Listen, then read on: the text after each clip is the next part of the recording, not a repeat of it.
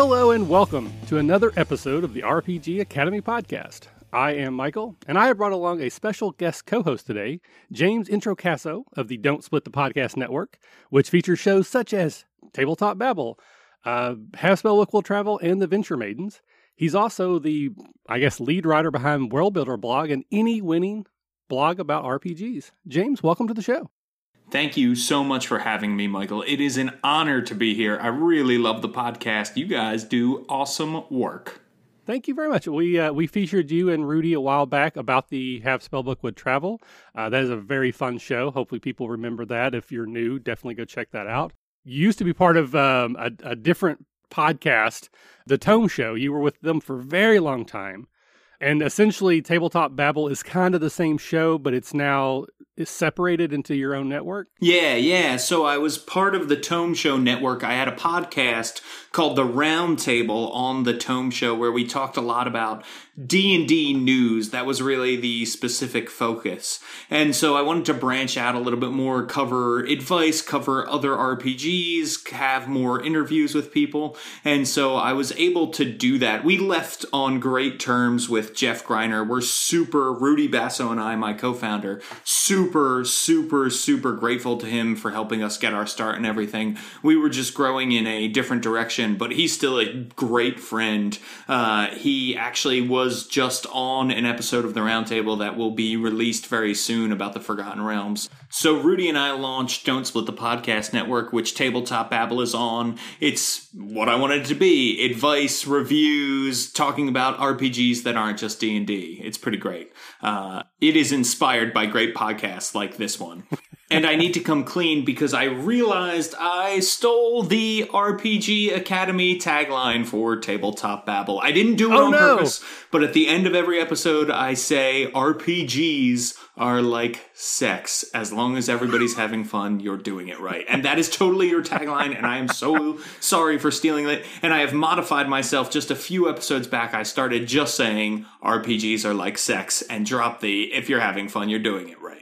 Because I believe I did not steal the sex part from you. So that's it. I just say RPGs are like sex because I don't want to be an intentional idea thief. I was an accidental one, and when I realized my mistake, I had to correct it. So that is where that is. 1,000 apologies to you, Michael. Well, I am very proud of our tagline. I do not believe for a second I am the first person to have said that. So I'm sure I have borrowed it from someone subconsciously or otherwise myself.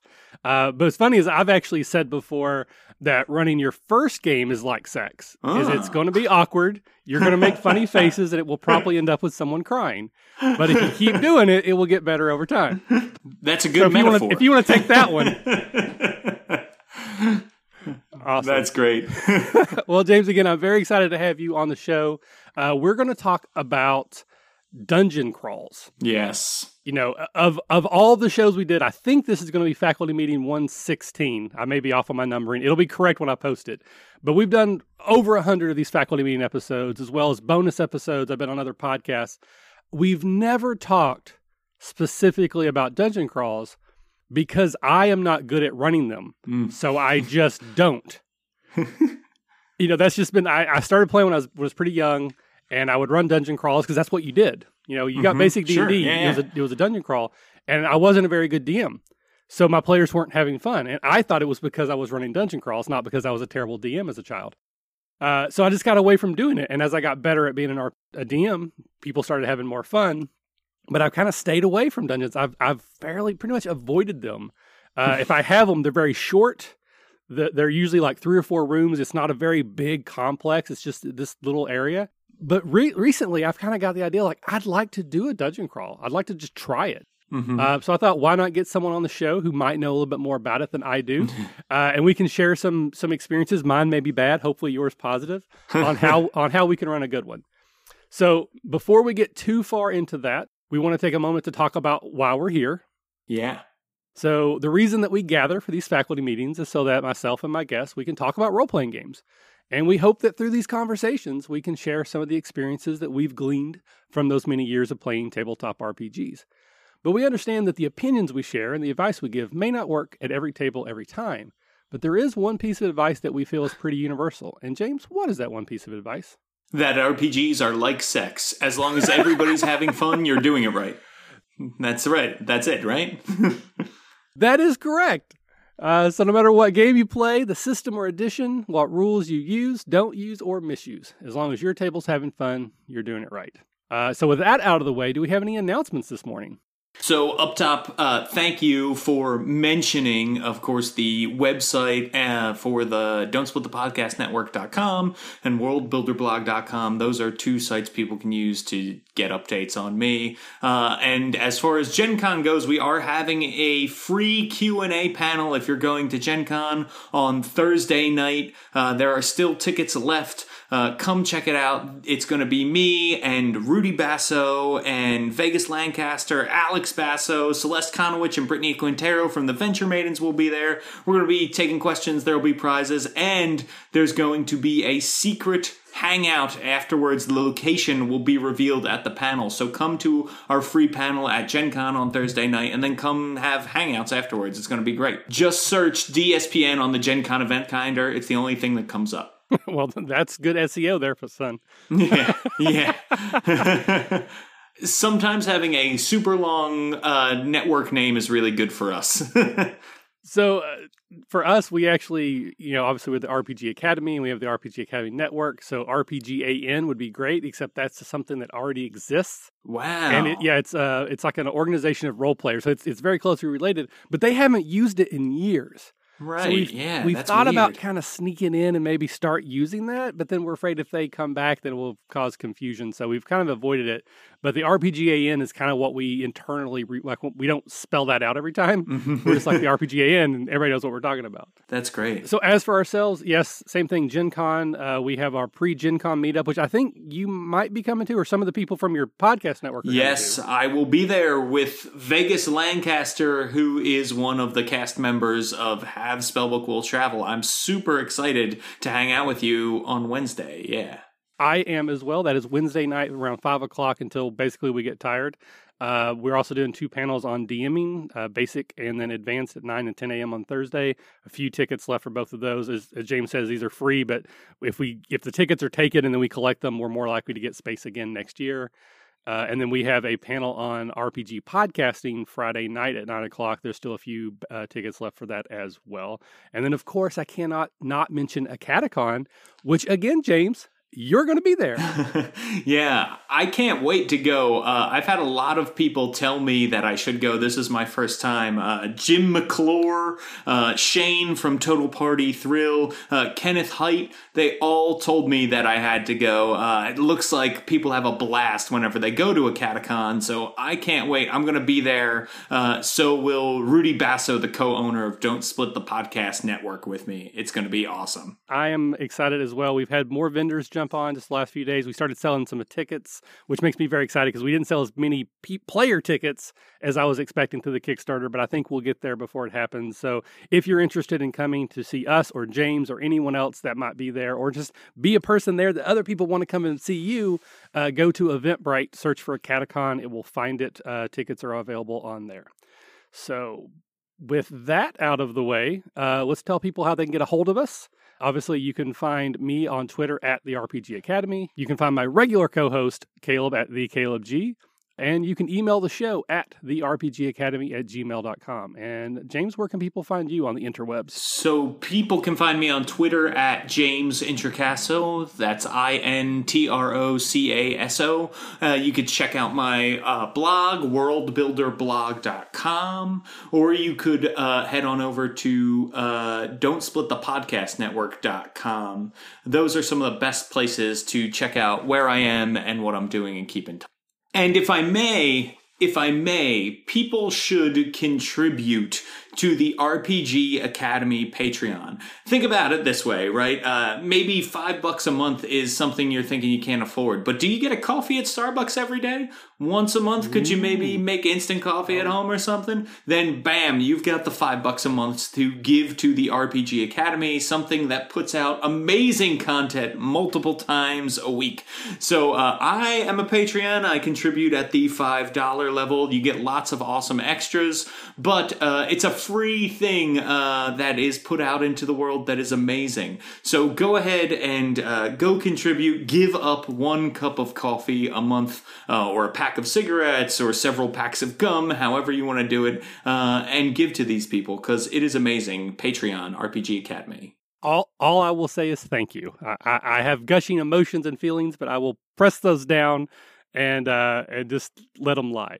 So let's get into the show proper. We're going to start with our Gamers Lexicon. Should be no surprise. Our lexicon for the day is dungeon crawl.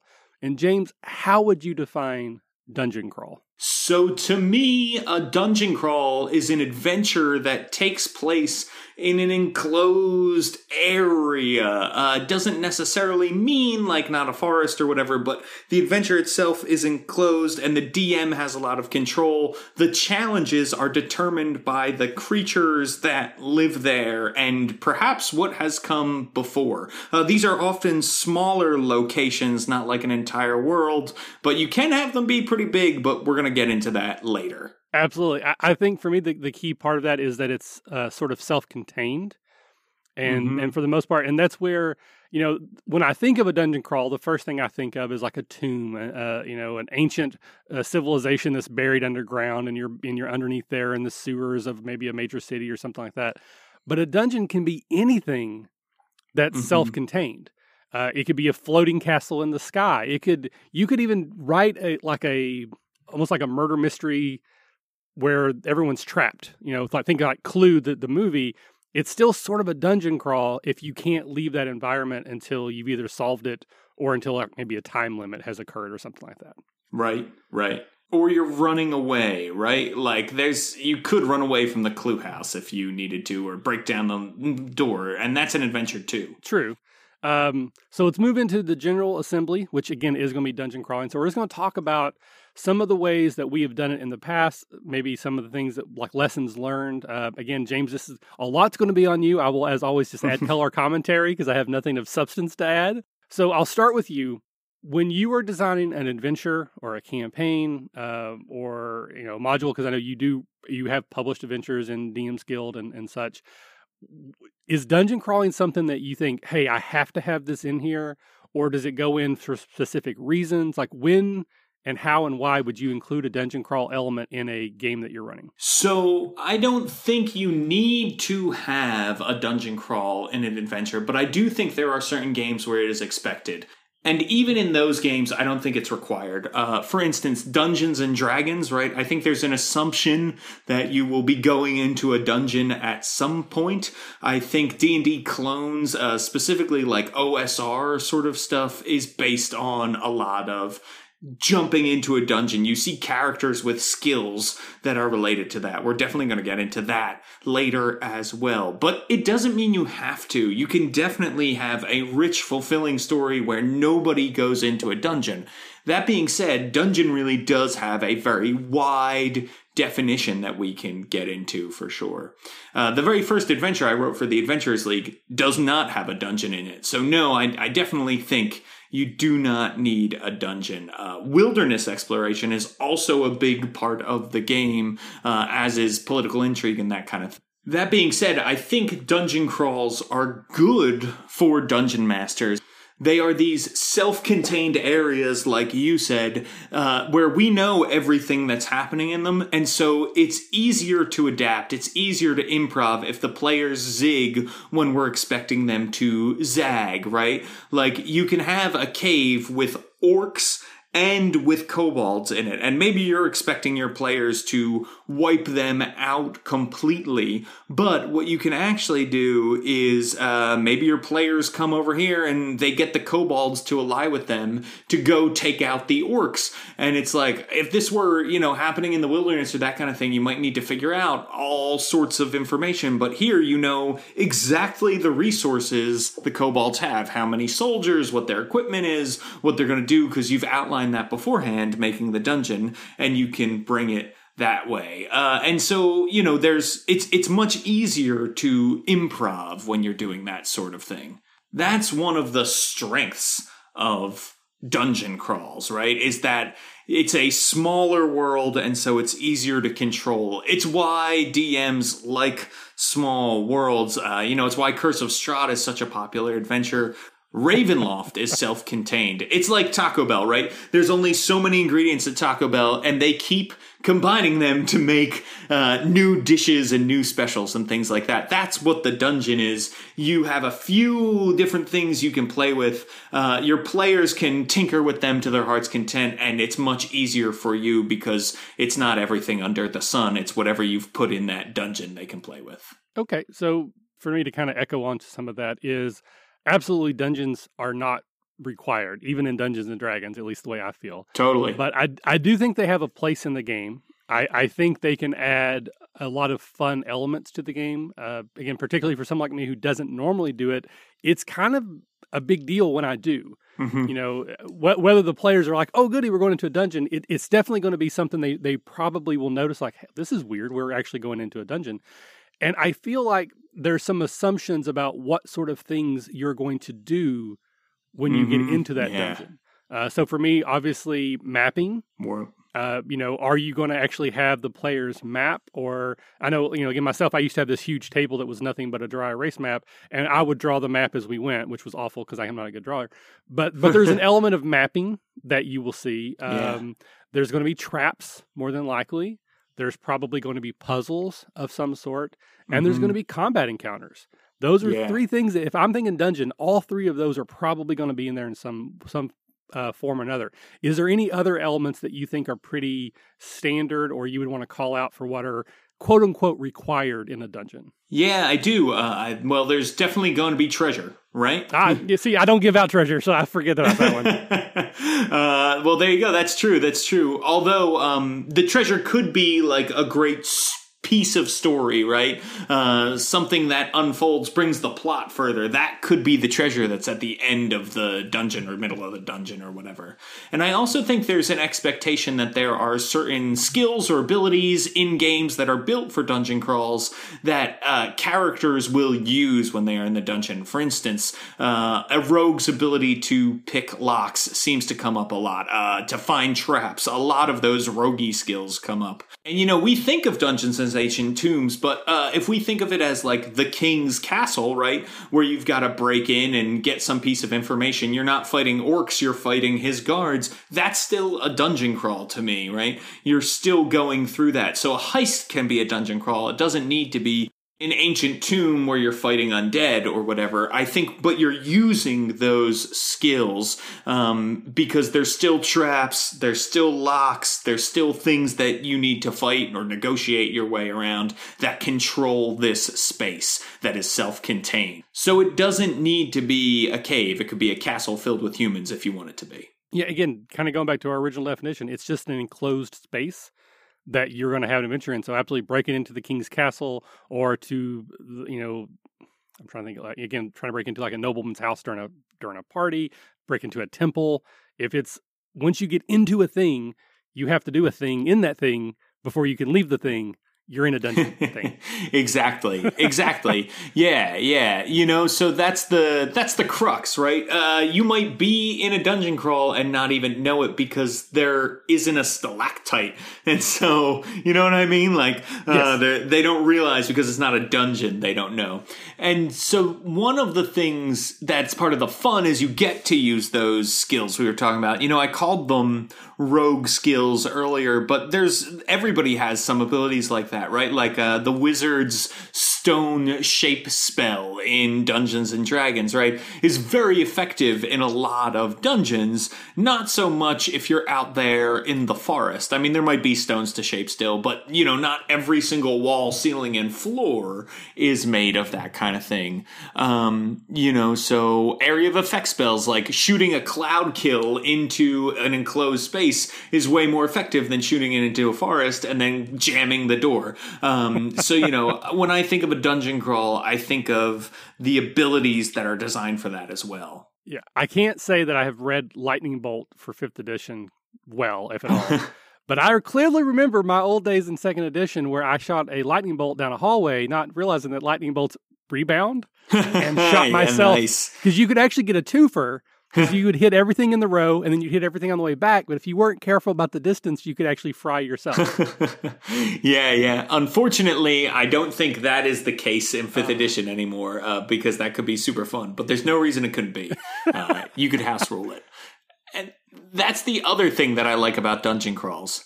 They often take place in an area where the player characters aren't supposed to be, right? They're invaders. They're coming into someone else's space, often an enemy. Sure, yeah. Forbidden places. Yeah, exactly. Forbidden places, right?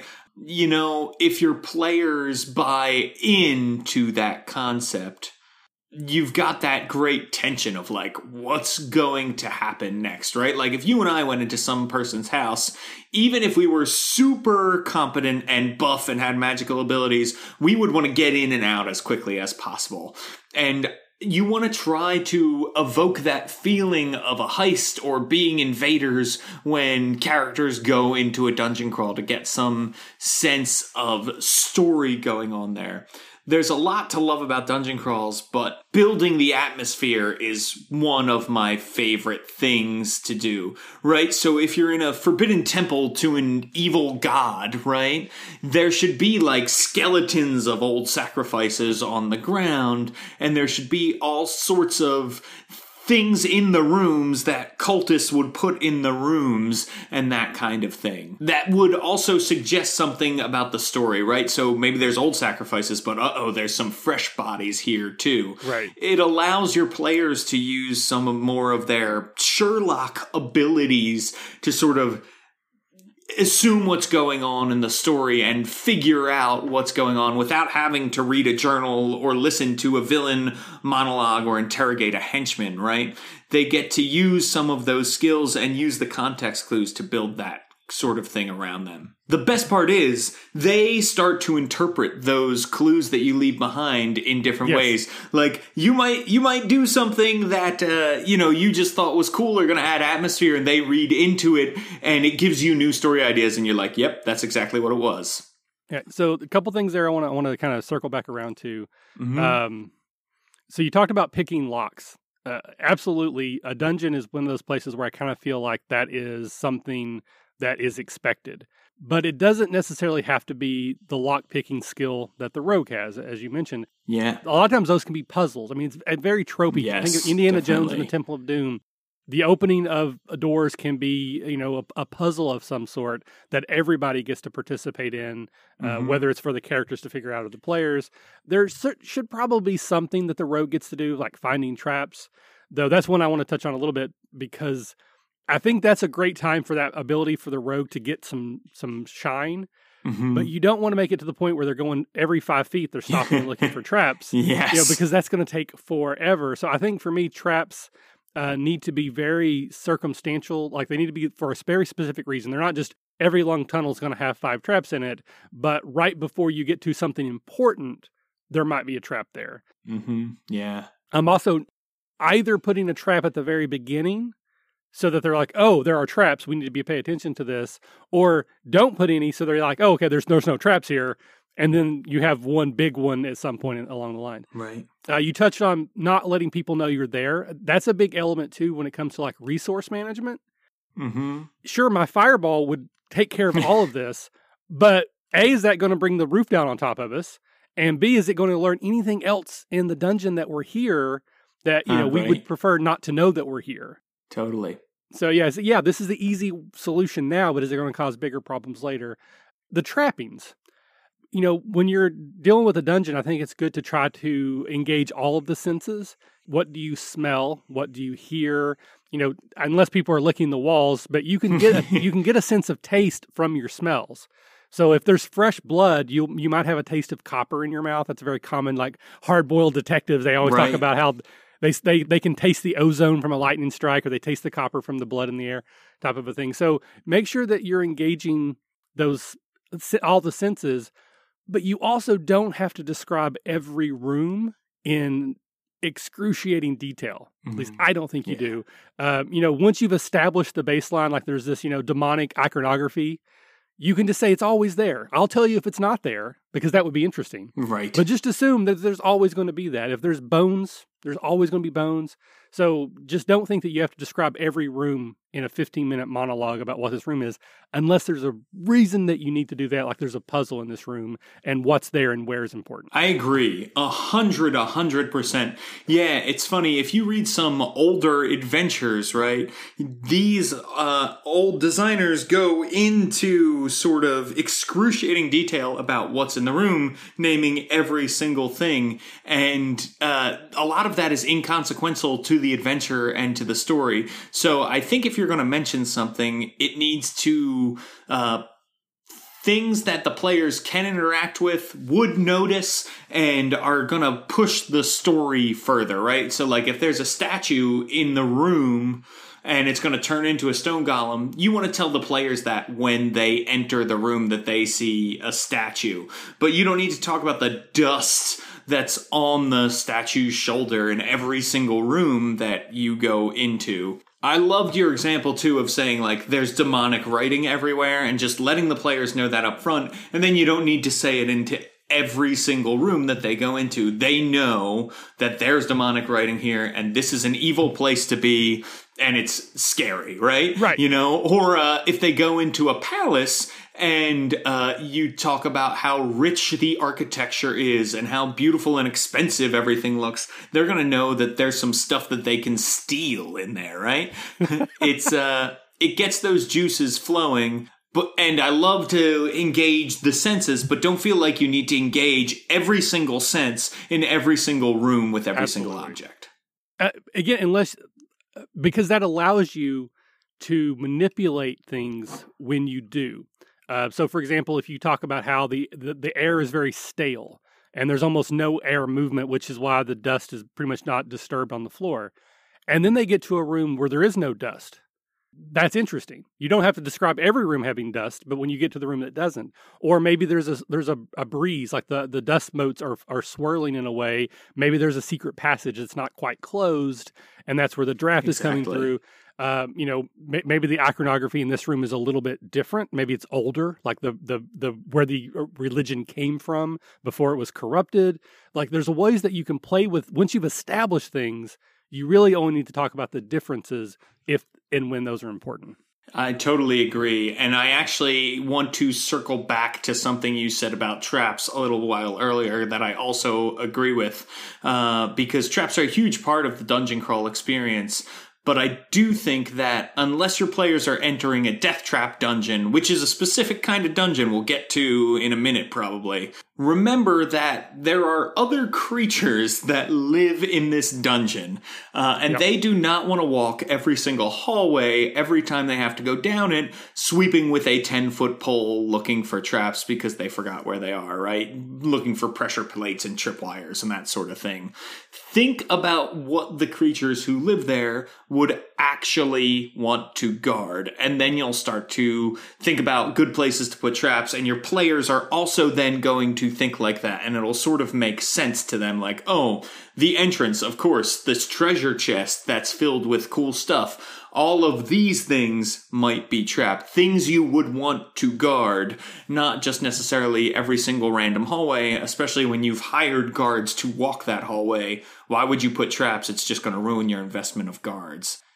Often things that are locked are trapped, right? So think of things that way. If it's going to be something that is locked, you're going to want to make sure that it's trapped, maybe. But you don't have to. Not everything that is locked is trapped, and not everything that is trapped is locked. That's going to be a pattern your players figure out.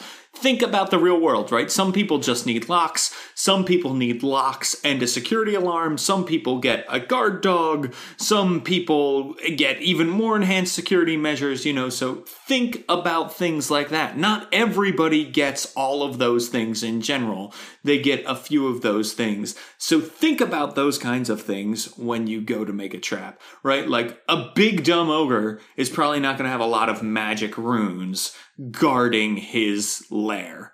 Which brings me to another point that, like, dungeons, when we're young, we make these dungeons, right, that are like White Plume Mountain, filled with all these monsters that don't make any sort of sense together just because we went through the monster manual and we liked the look of them and we wanted our players to fight them. That my experience with dungeons was what they call the Gygaxian dungeons, where one room would be like a magical mushroom forest, and the next room would have a fire giant for some reason. Right. And it's like they never interacted; like they just would not go between doors, and it makes no sense. And that's part of my issue, I think, with dungeons is I cannot do that. I have to have a logical reason for everything. Like when I build a dungeon, I'm always like, where do they poop? Like I have to have a bathroom because everybody poops, so I can't just not have a poop hole somewhere. And if I have a poop hole, do I have like a carrion crawler?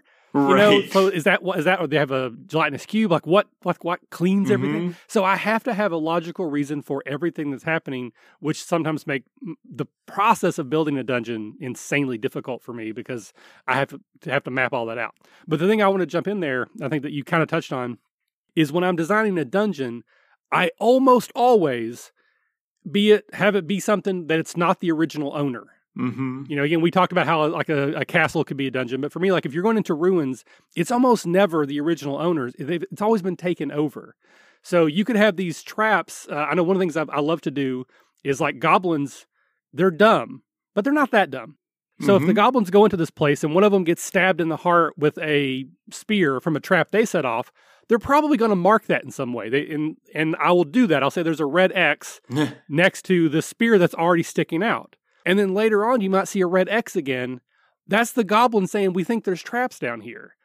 Or you could have an ogre. I love the idea of having an ogre who builds a trap, but they actually write trap because they don't want to forget. They're dumb. Right. You know, that could be fun to kind of make it feel like it's a real place that has been taken over. So I almost always have my dungeons be something, maybe 2 or 3 owners removed. And I like to have elements of showing those past residents and how they've changed or affected things. Yeah, you know, that's also a good point. You hear a lot about, like, in the Spider-Man comic book, that New York is also a character, or you hear that said about, like, The Wire, Baltimore's character. Cities and locations feel like characters. Your dungeon should be an NPC. You know, it should be a character. It has a history. It has a story to tell. Now, granted, you shouldn't get so deep into that story. It's like you were talking about in your world building episode, faculty meeting before this. You know, talk about like getting too much into the details, right? You want to give the players the history that they need to know.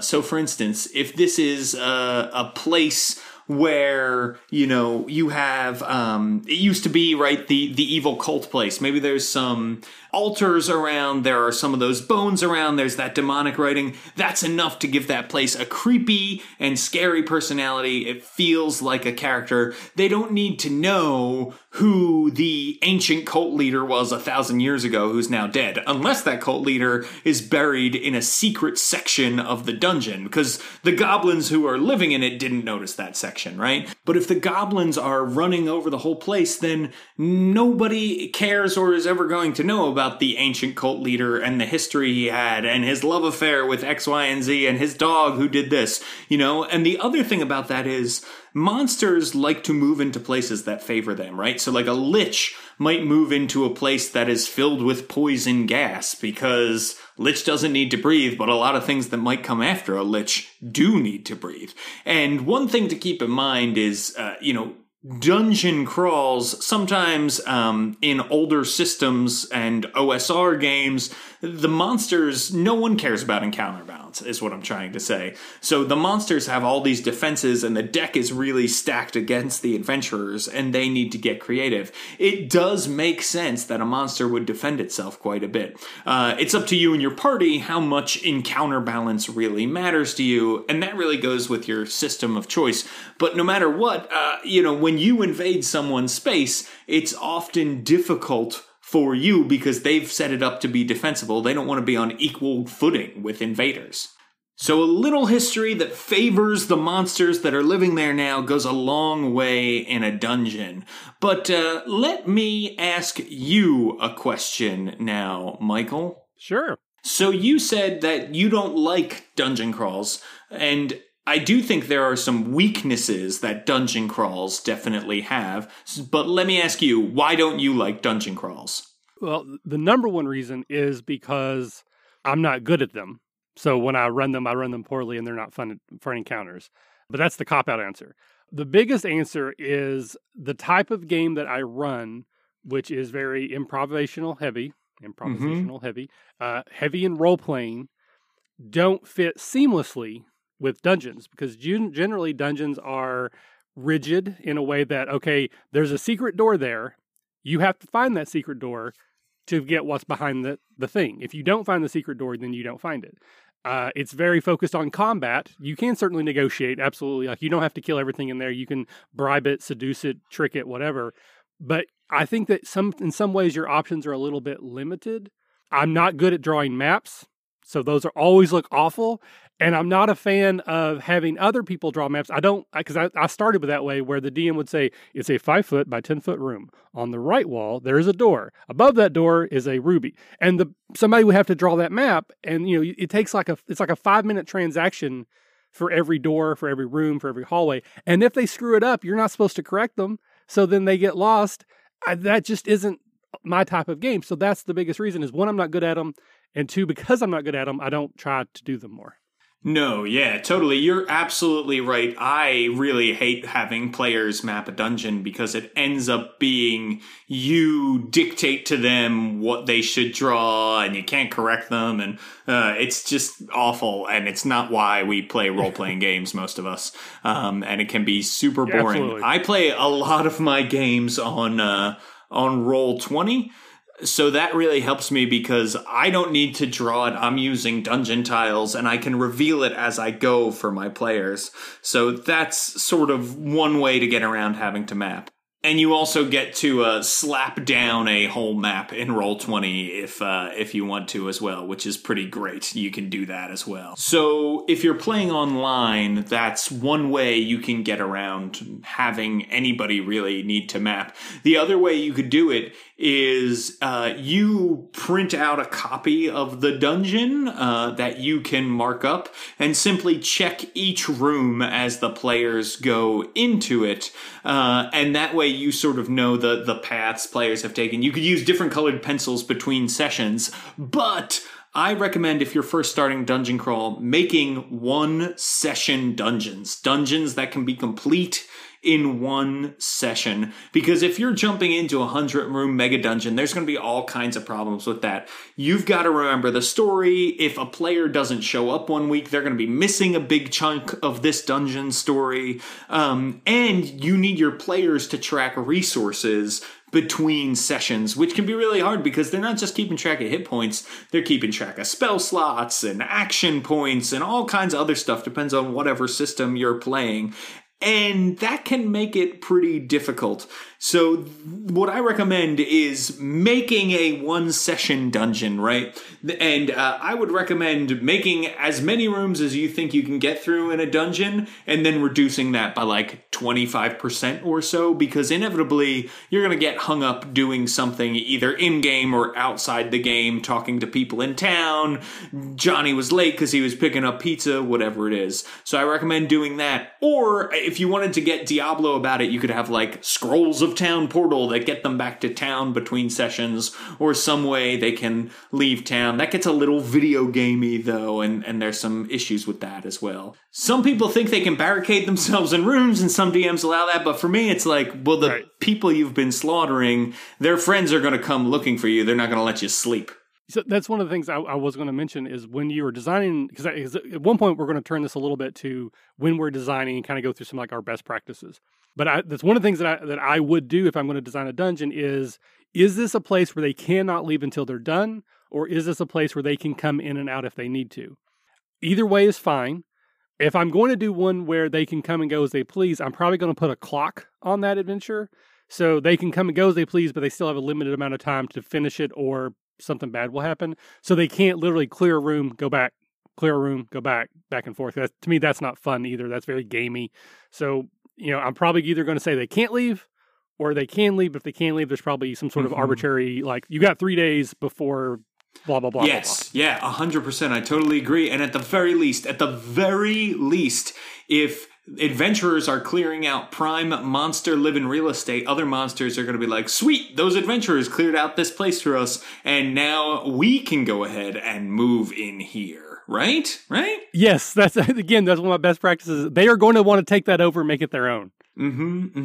Or if let's say you're attacking like an orc lair, backup can show up, right? Like maybe there are these orc raiders raiding the land, and you go to their hideout, and then you retreat, like using hit and run tactics. These raiders who are out there are going to come back, and they're gonna not want to leave those rooms because they're like, oh, people are attacking us now. We better stay and protect our people. And that's why I think it's a good idea to make a dungeon that lasts just one session, right? And use that 25% reduction rule, because it doesn't even need to last. So those one session dungeons reduce a lot of your complex problems, right? Your players don't need to keep track of all their resources between sessions. You don't need to do that. You don't need to keep track of reinforcements, that kind of thing.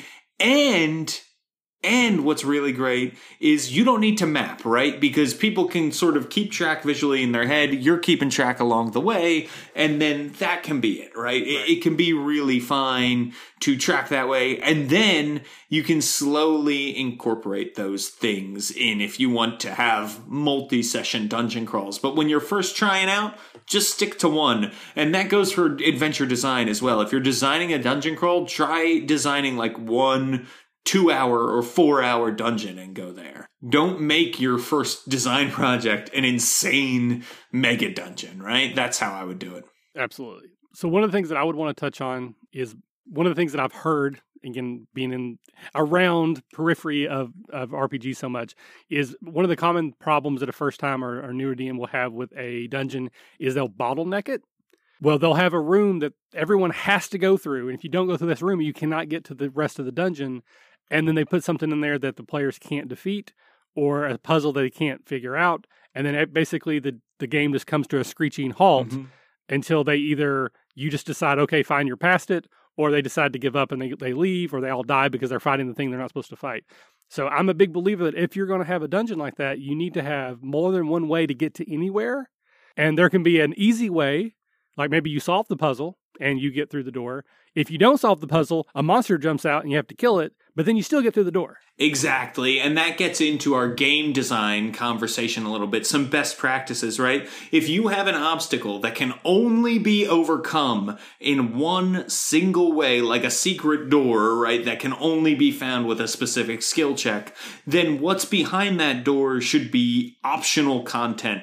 Not something that is necessary for the story. Not for the people making the dungeon if it was real, but for a game master, yes, that's terrible design. Yeah, exactly. For a game master, it's not good design, right? Sometimes you need to put aside your villain hat and put on the game master hat and think about what's going to be fun, as opposed to thinking, why wouldn't the wizard put all of his troops in one room in front of his bedroom so that it can block that thing, right? Why wouldn't he have a gold dragon on his side if he's got a gem that can control them? Sometimes, that's just not going to be fun to get slaughtered. So you need to think about that things. So there's 2 sorts of obstacles you want to set up, right?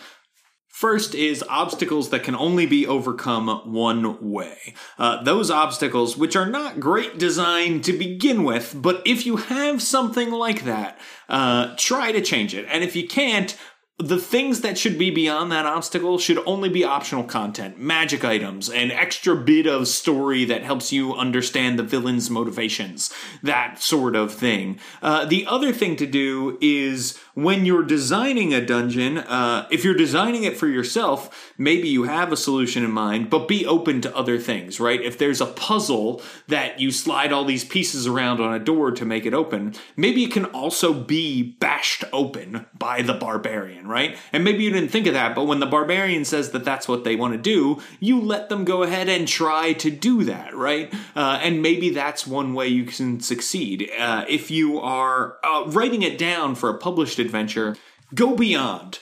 Think about the different ways something can be defeated, right? You don't necessarily need to put it in every single room's description. Maybe at the beginning, you have a sidebar where you talk about the hit points and the DC to unlock each door, so you know that those are always options whenever your players come up against a door, right? That is definitely one way you can do it. And one more word about those obstacles that only have one solution. Some of the things you can put after them could be some tidbits that make other obstacles easier, right? Like maybe there's a set of keys in the secret door that makes unlocking doors and chests easier, or, a magical password that gets you past a puzzle, that kind of thing. Those little rewards beyond the one solution obstacles are a pretty good way to go. And when it comes to puzzles, one thing we should say is, right, puzzles, some groups love them, some groups hate them, some groups only love certain kinds of puzzles, right? So when you come up against some puzzles, have those backup options, especially so that your players can sort of speed through them, because they may have liked some of your other puzzles in the past, but maybe they really don't like this particular riddle, or, the person who is great at solving puzzles, who's really the motivator there, can't make it that night. Be open to people having some other solutions, if you will, to those puzzles that will make their lives easier, even if they're not the solution to the puzzle. And so if you're publishing something, include that as well. Include other ways around the puzzle. So I want to touch on puzzles and then secret doors. So remind me when I forget the second one. So we've talked before about puzzles. I don't want to go through the whole thing again, but I believe puzzles are, there's basically two things that happen. Either someone in the party knows it instantly because they've seen it before, they've experienced it before, whatever, and they're like, oh, the answer is blue. Or they will never get it no matter how long they try. And so you either have a puzzle that is not worth it because they're like, oh yeah, I know that. Or this takes 40 minutes and they're finally you're like, okay, Google it. I don't care, So you need to decide, is the puzzle for the players or is it for the characters? If it's for the characters, then skill checks can help them. Maybe you don't solve it, but you have the wizard roll an intelligence check. Okay, you got 5 over. Here's 3 clues that help them along. If it's a puzzle for the players, that's a little bit different. But my big key, this is the improvisational nature of mine, is I will present them with a lot of interesting things. And if they come up with something that makes sense, right, you figured it out. It's blue. You don't have to figure out the answer. Just make the puzzle and then let them be creative. And if somebody comes up with a really good argument that makes sense logically, or they tie it together, like, oh, you remember that room that had that one image? I bet that's what this is. Yes, you're right. That's exactly what I meant. Of course. And let them feel smart. And you did no work. Mm-hmm. Yeah, I totally agree. When it comes to puzzles, particularly when it comes to riddles, I think, there are multiple answers sometimes for those things, and it works to have your players go with that. You should always have fun top of mind when it comes to a puzzle. You should be monitoring the fun of your players. Just saying, yeah, all right, it was totally blue the whole time is a perfect way to go. I also love that idea of having a clue sheet, not just for riddles, but for all your puzzles, right, ready to go, that you can say, okay, make an intelligence check, or, oh, you noticed this with your perception, or whatever, is a great way to help out your players. And then they feel like they're using the mechanics of the PC, and their PC has helped out in some way, which is important. All right, and then to circle back to secret rooms, it's the same thing for me like with the trap. If I want them to know there's a lot of traps in this dungeon, I will put a trap at the beginning so that they know, hey, this place is trapped. If I want them to know that there's a lot of secret doors or there's a one particular secret door, very early on, they're going to find a secret door that's already open, that someone has already scavenged and opened, and, clearly there was something in there and it's missing, probably someone 20 years ago, or maybe there's a dead person in there because they got killed by the trap, whatever. But I'm going to show them very early there are secret doors in this place.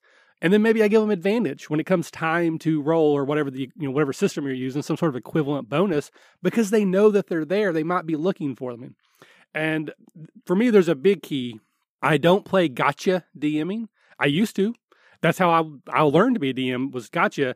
And if someone did not say specifically what they were doing in a way that related to what they were trying to do, it wouldn't work. So like if someone says, I'm looking for a secret door, I'm like, where? And if I say, well, I'm going to search all the walls, but the secret trap door was actually on the floor, they cannot find it. That's garbage. Do not do that.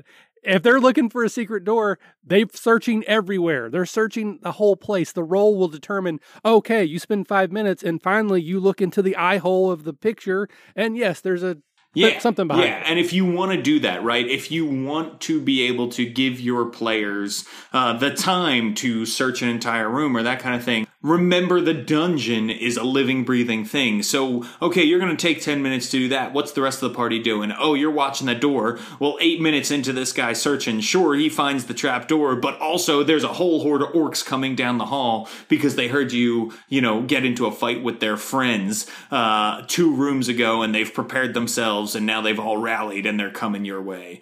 So keep it interesting and keep the story going while the players are searching for that kind of thing too, right?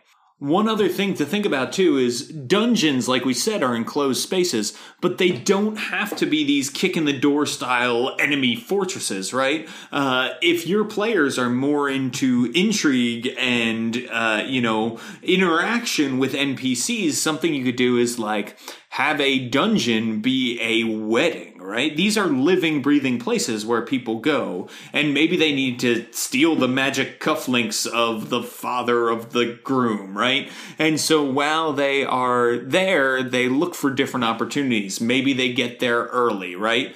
And they know that, okay, everybody is in their rooms getting ready, and then the ceremony's going to happen here, and then the reception's going to happen in this other big hall, and they get to pick and decide where they're going to strike. This is still a dungeon crawl. The creatures are moving around and going to all different places.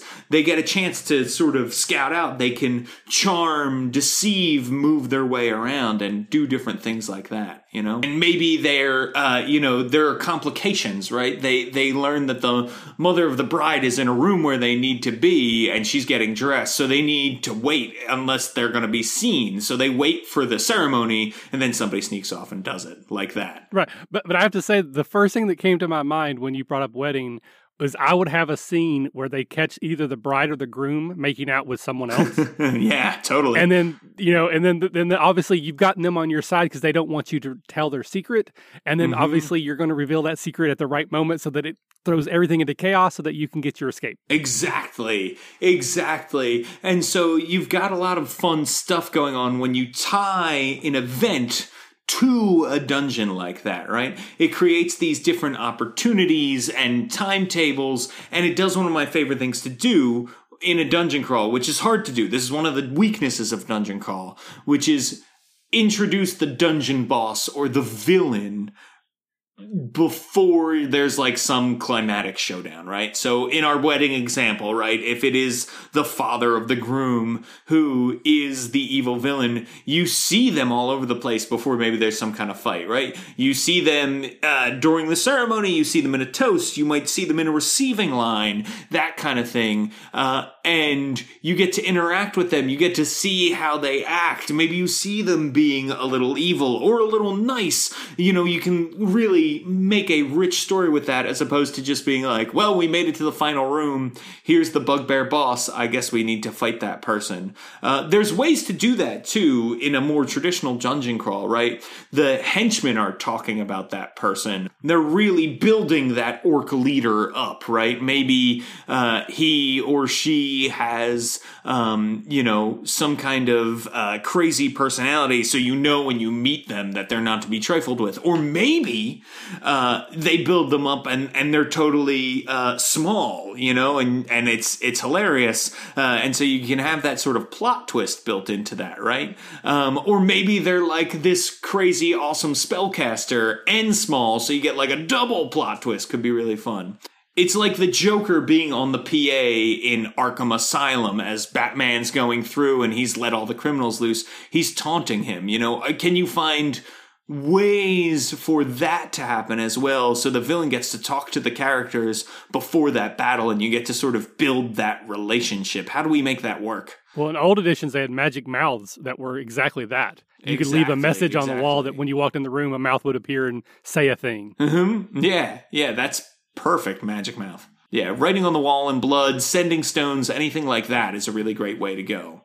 you want to give the villain who lives there personality, right? Because then it gives the dungeon personality, and it lends to that enclosed intrusion feeling we were talking about. So one of the things, because I feel like we're jumping around a little bit, but that's fine. As I want to get to loot, Yes. like I said, usually one of the components of a dungeon is that there's something inside there you want to get, either because it's a plot item or it could be just bonuses, whatever.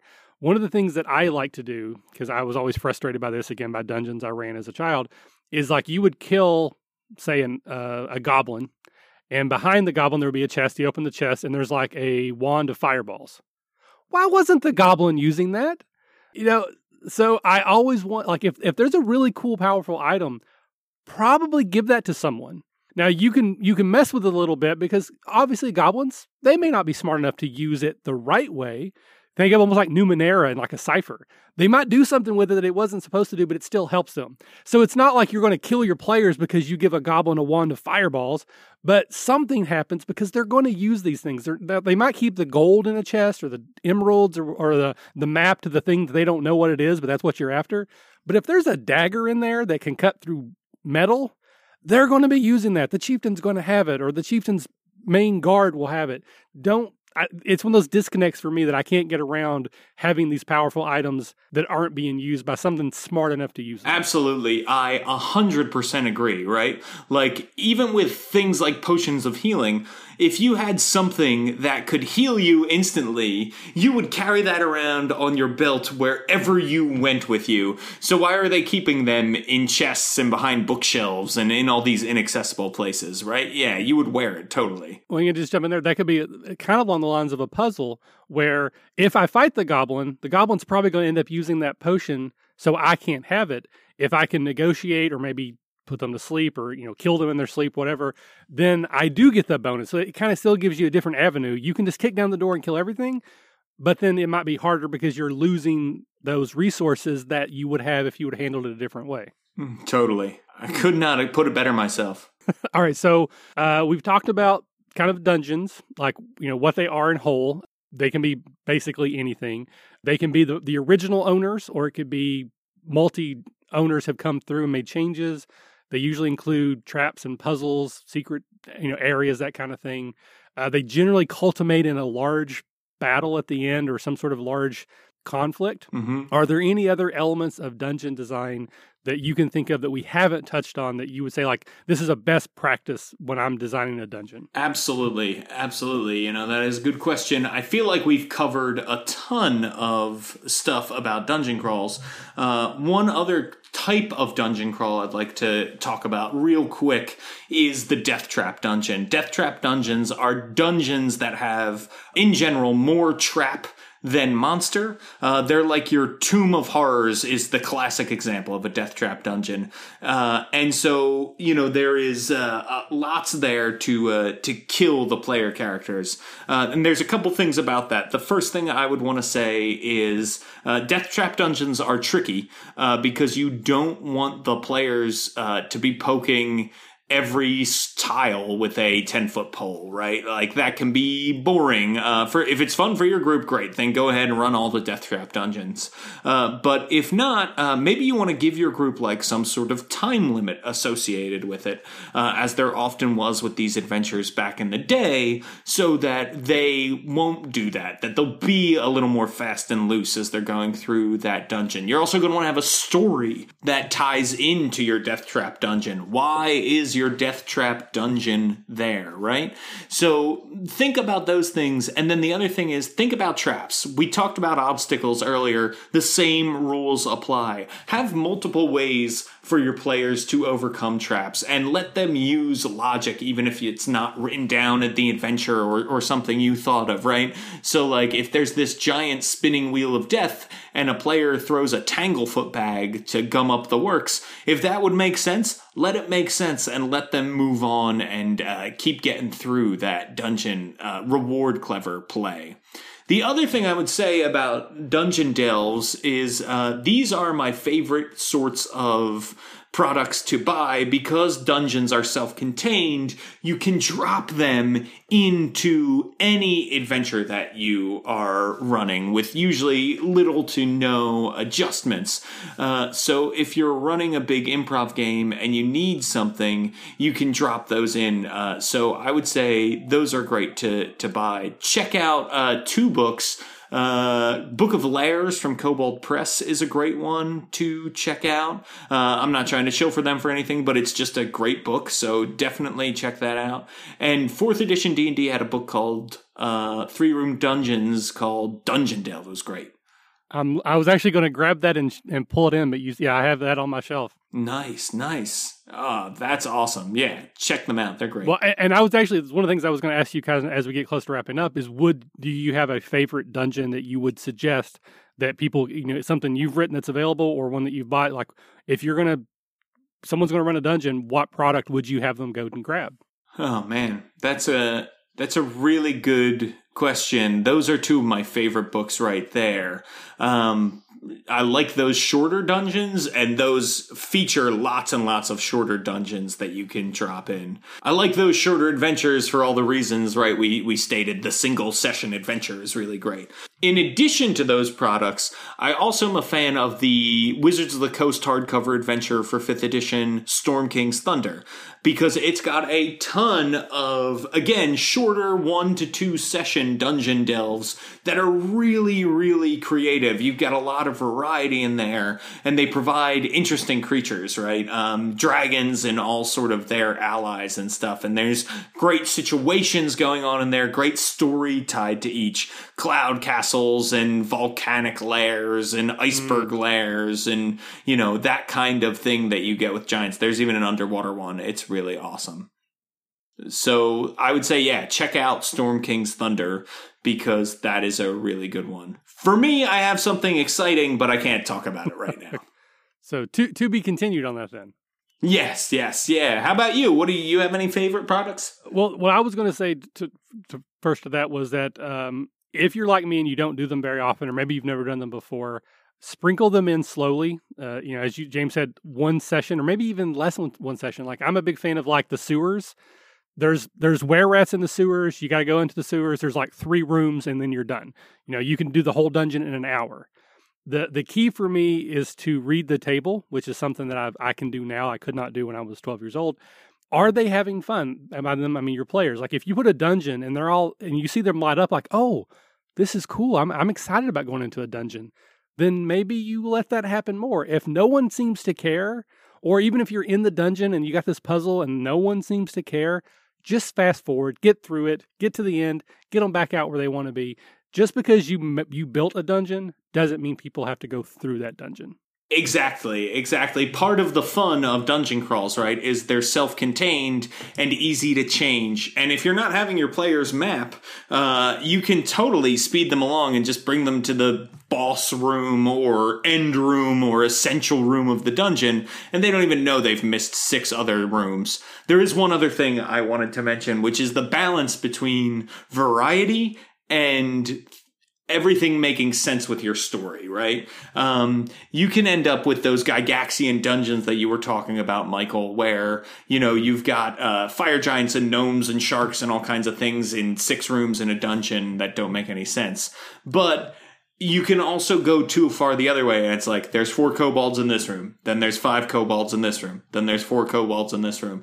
That is going to get monotonous pretty quickly. So think about what's fun for your players, right? If it's an intrigue, design it for intrigue. If it's stealth, design it for stealth. If it's kick in the door, kick in the door. If it's a variety, it's a variety. And then think about the things that, the creature might have besides them that live in this lair. So like a kobold is going to have lots of traps. They might have drakes. Maybe they've got some, lizards there that they're working with, that kind of thing. So think about that.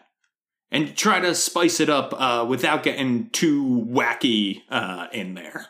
So one other quick thing that just what you said made me think of this. It's very classic tropey, where you will have the good guys sneak into like an encampment, like a whole army of the bad guys to maybe like rescue one person. Think of Raiders of the Lost Ark when Indy tries to get Marion out of the tent when they're surrounded by the Nazis in the desert. Just because everyone else in the dungeon has now been alerted to the presence of our heroes does not mean that they are all going to gather instantly in one room and now be an indomitable force against the players. There's going to be chaos.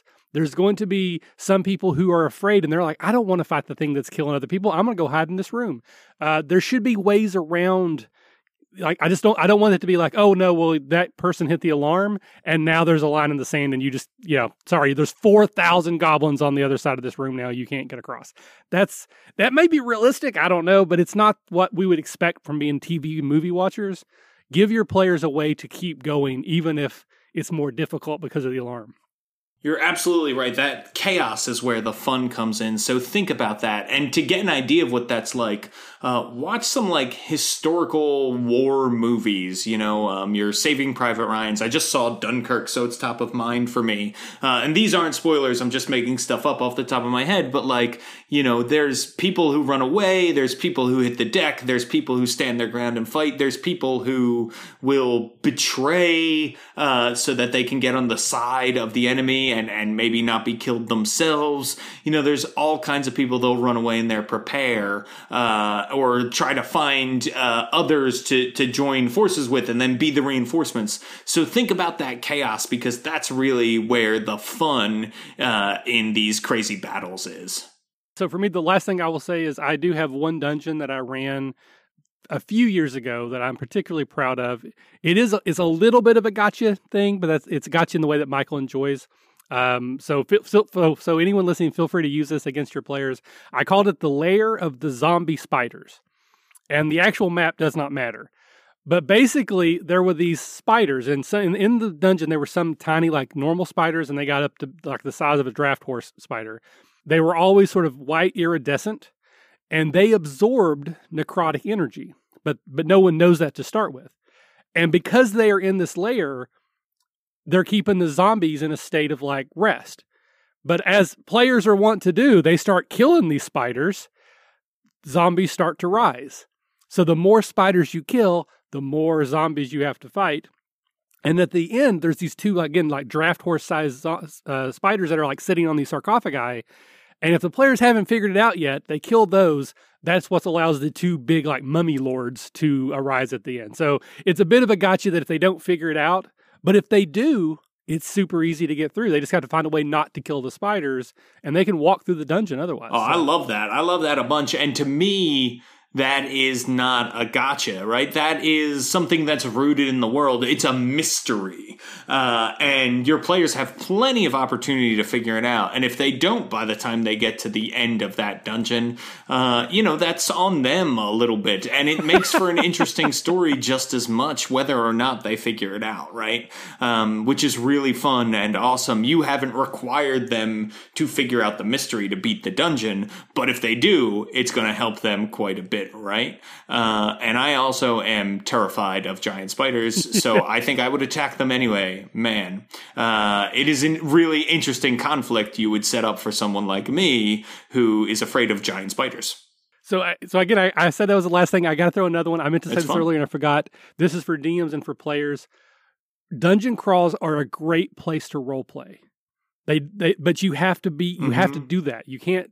It's easy for me to see people dropping into game mode where my character moves 4 squares forward and I hit this zombie. Yeah. As players, try to inject role play into this. Like you said, like maybe your character is afraid of spiders. So they would rather go fight the giant and let you fight the dog-sized spider, even though the dog-sized spider is nowhere near as dangerous as the giant. Are they interacting? Are they bringing up, good job, Ted? You lost all of our healing potions in poker last night. Try to interject personality into every moment that you can. DMs, let them do that. Players, force yourself into doing that. Yeah. And by the same token, DMs should feel like they don't need to put a creature or trap in every single room. Think about the place where you live, right? Every room may get used throughout the day, but at all times there is not like a person in every single one, right? So feel free to let there be some empty rooms that maybe aren't trapped or have a monster in them, but maybe have some interesting story information in them, right? Like if you're in a cave of werewolves, for instance, and you're just there to kill some werewolves, oh man, look at this. We found some royal garments in here. Turns out this werewolf is a noblewoman, and now there's going to be political implications if we kill this werewolf. So, you can still have interesting story items in a room. It doesn't have to be filled with traps, monsters, and treasure every single time. Let logic guide you, and it'll be really helpful. So as always, we will throw it out to the audience. Anyone who's listening, please write in comments, hit us up on Twitter, email us. Let us know when you have used Dungeon successfully, what things we left out that you would have included as best practices. Maybe share your Lair of the Zombie Spider examples and what we were particularly proud of. Any puzzles that you're particularly proud of, or anything that you just want to share about this episode, please comment so that we can react to it, and maybe we'll touch on it on a future episode. James, we're running a little bit long, so we're just going to go ahead and cut off that last segment. We're not going to do new students today, but we'll have you on in the future. Maybe we'll do like a whole episode, just do 3 of those, because I really like them. They're a lot of fun. Yeah, they're Any awesome. last words from you? Anything you want to talk about, want to plug, let people know where they can find you? Just want to thank you for having me on, Michael. This was awesome. Big fan of the show, so it's really, really great to be here. Love being part of the faculty for a day. That's been really fun. Remember, twitter.com/JamesIntrocasso if you want to follow me, worldbuilderblog.com, and Don't Split the Podcast Network. Thanks for listening to the RPG And also, Academy if you're going to be podcast, at Gen Con, the flagship come program hang out of with the me RPG Academy on Network. Thursday night If at our you enjoy Q&A, what we do or here, come Wednesday then please night to check the out the RPGA. RPGacademy.com So, and visit our site partners this has for been additional Michael. entertainment. This has and been gaming advice. James. And We will do see this you out of love for the hobby next and for time. you, our fans. Bye. The podcast and site content will always be free for you to enjoy and utilize. But we do have expenses related to the show. If you'd like to help out in any way, please visit patreon.com/TheRPGAcademy and check out the rewards we are providing for your monthly pledges. We use all funds that come in to improve the show and give you better content and quality. And if you don't have the coin to spend, don't worry. You can still help us out in many ways. You can subscribe to our show on iTunes and or Stitcher Radio. You can leave us a 5-star review. Also, if you clear your cookies and you visit Amazon or the Drive-Thru RPG site through our portal, we get a small percentage of what you pay, and it doesn't cost you anything extra. Just like any RPG, our site works best with open lines of communication. We love talking with our listeners about everything. Please contact us with any questions, concerns, and comments that you have. We also love to hear feedback and experiences from your own games. You can email us via podcast@therpgacademy.com and reach us on social media, such as Facebook and Google+, @The RPG Academy. But Twitter is usually the fastest way to reach us. You can find my favorite co-host, The Caleb G, at The Caleb G.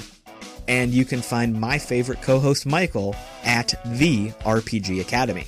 Thanks for listening, and as always, if you're having fun, you're doing it right.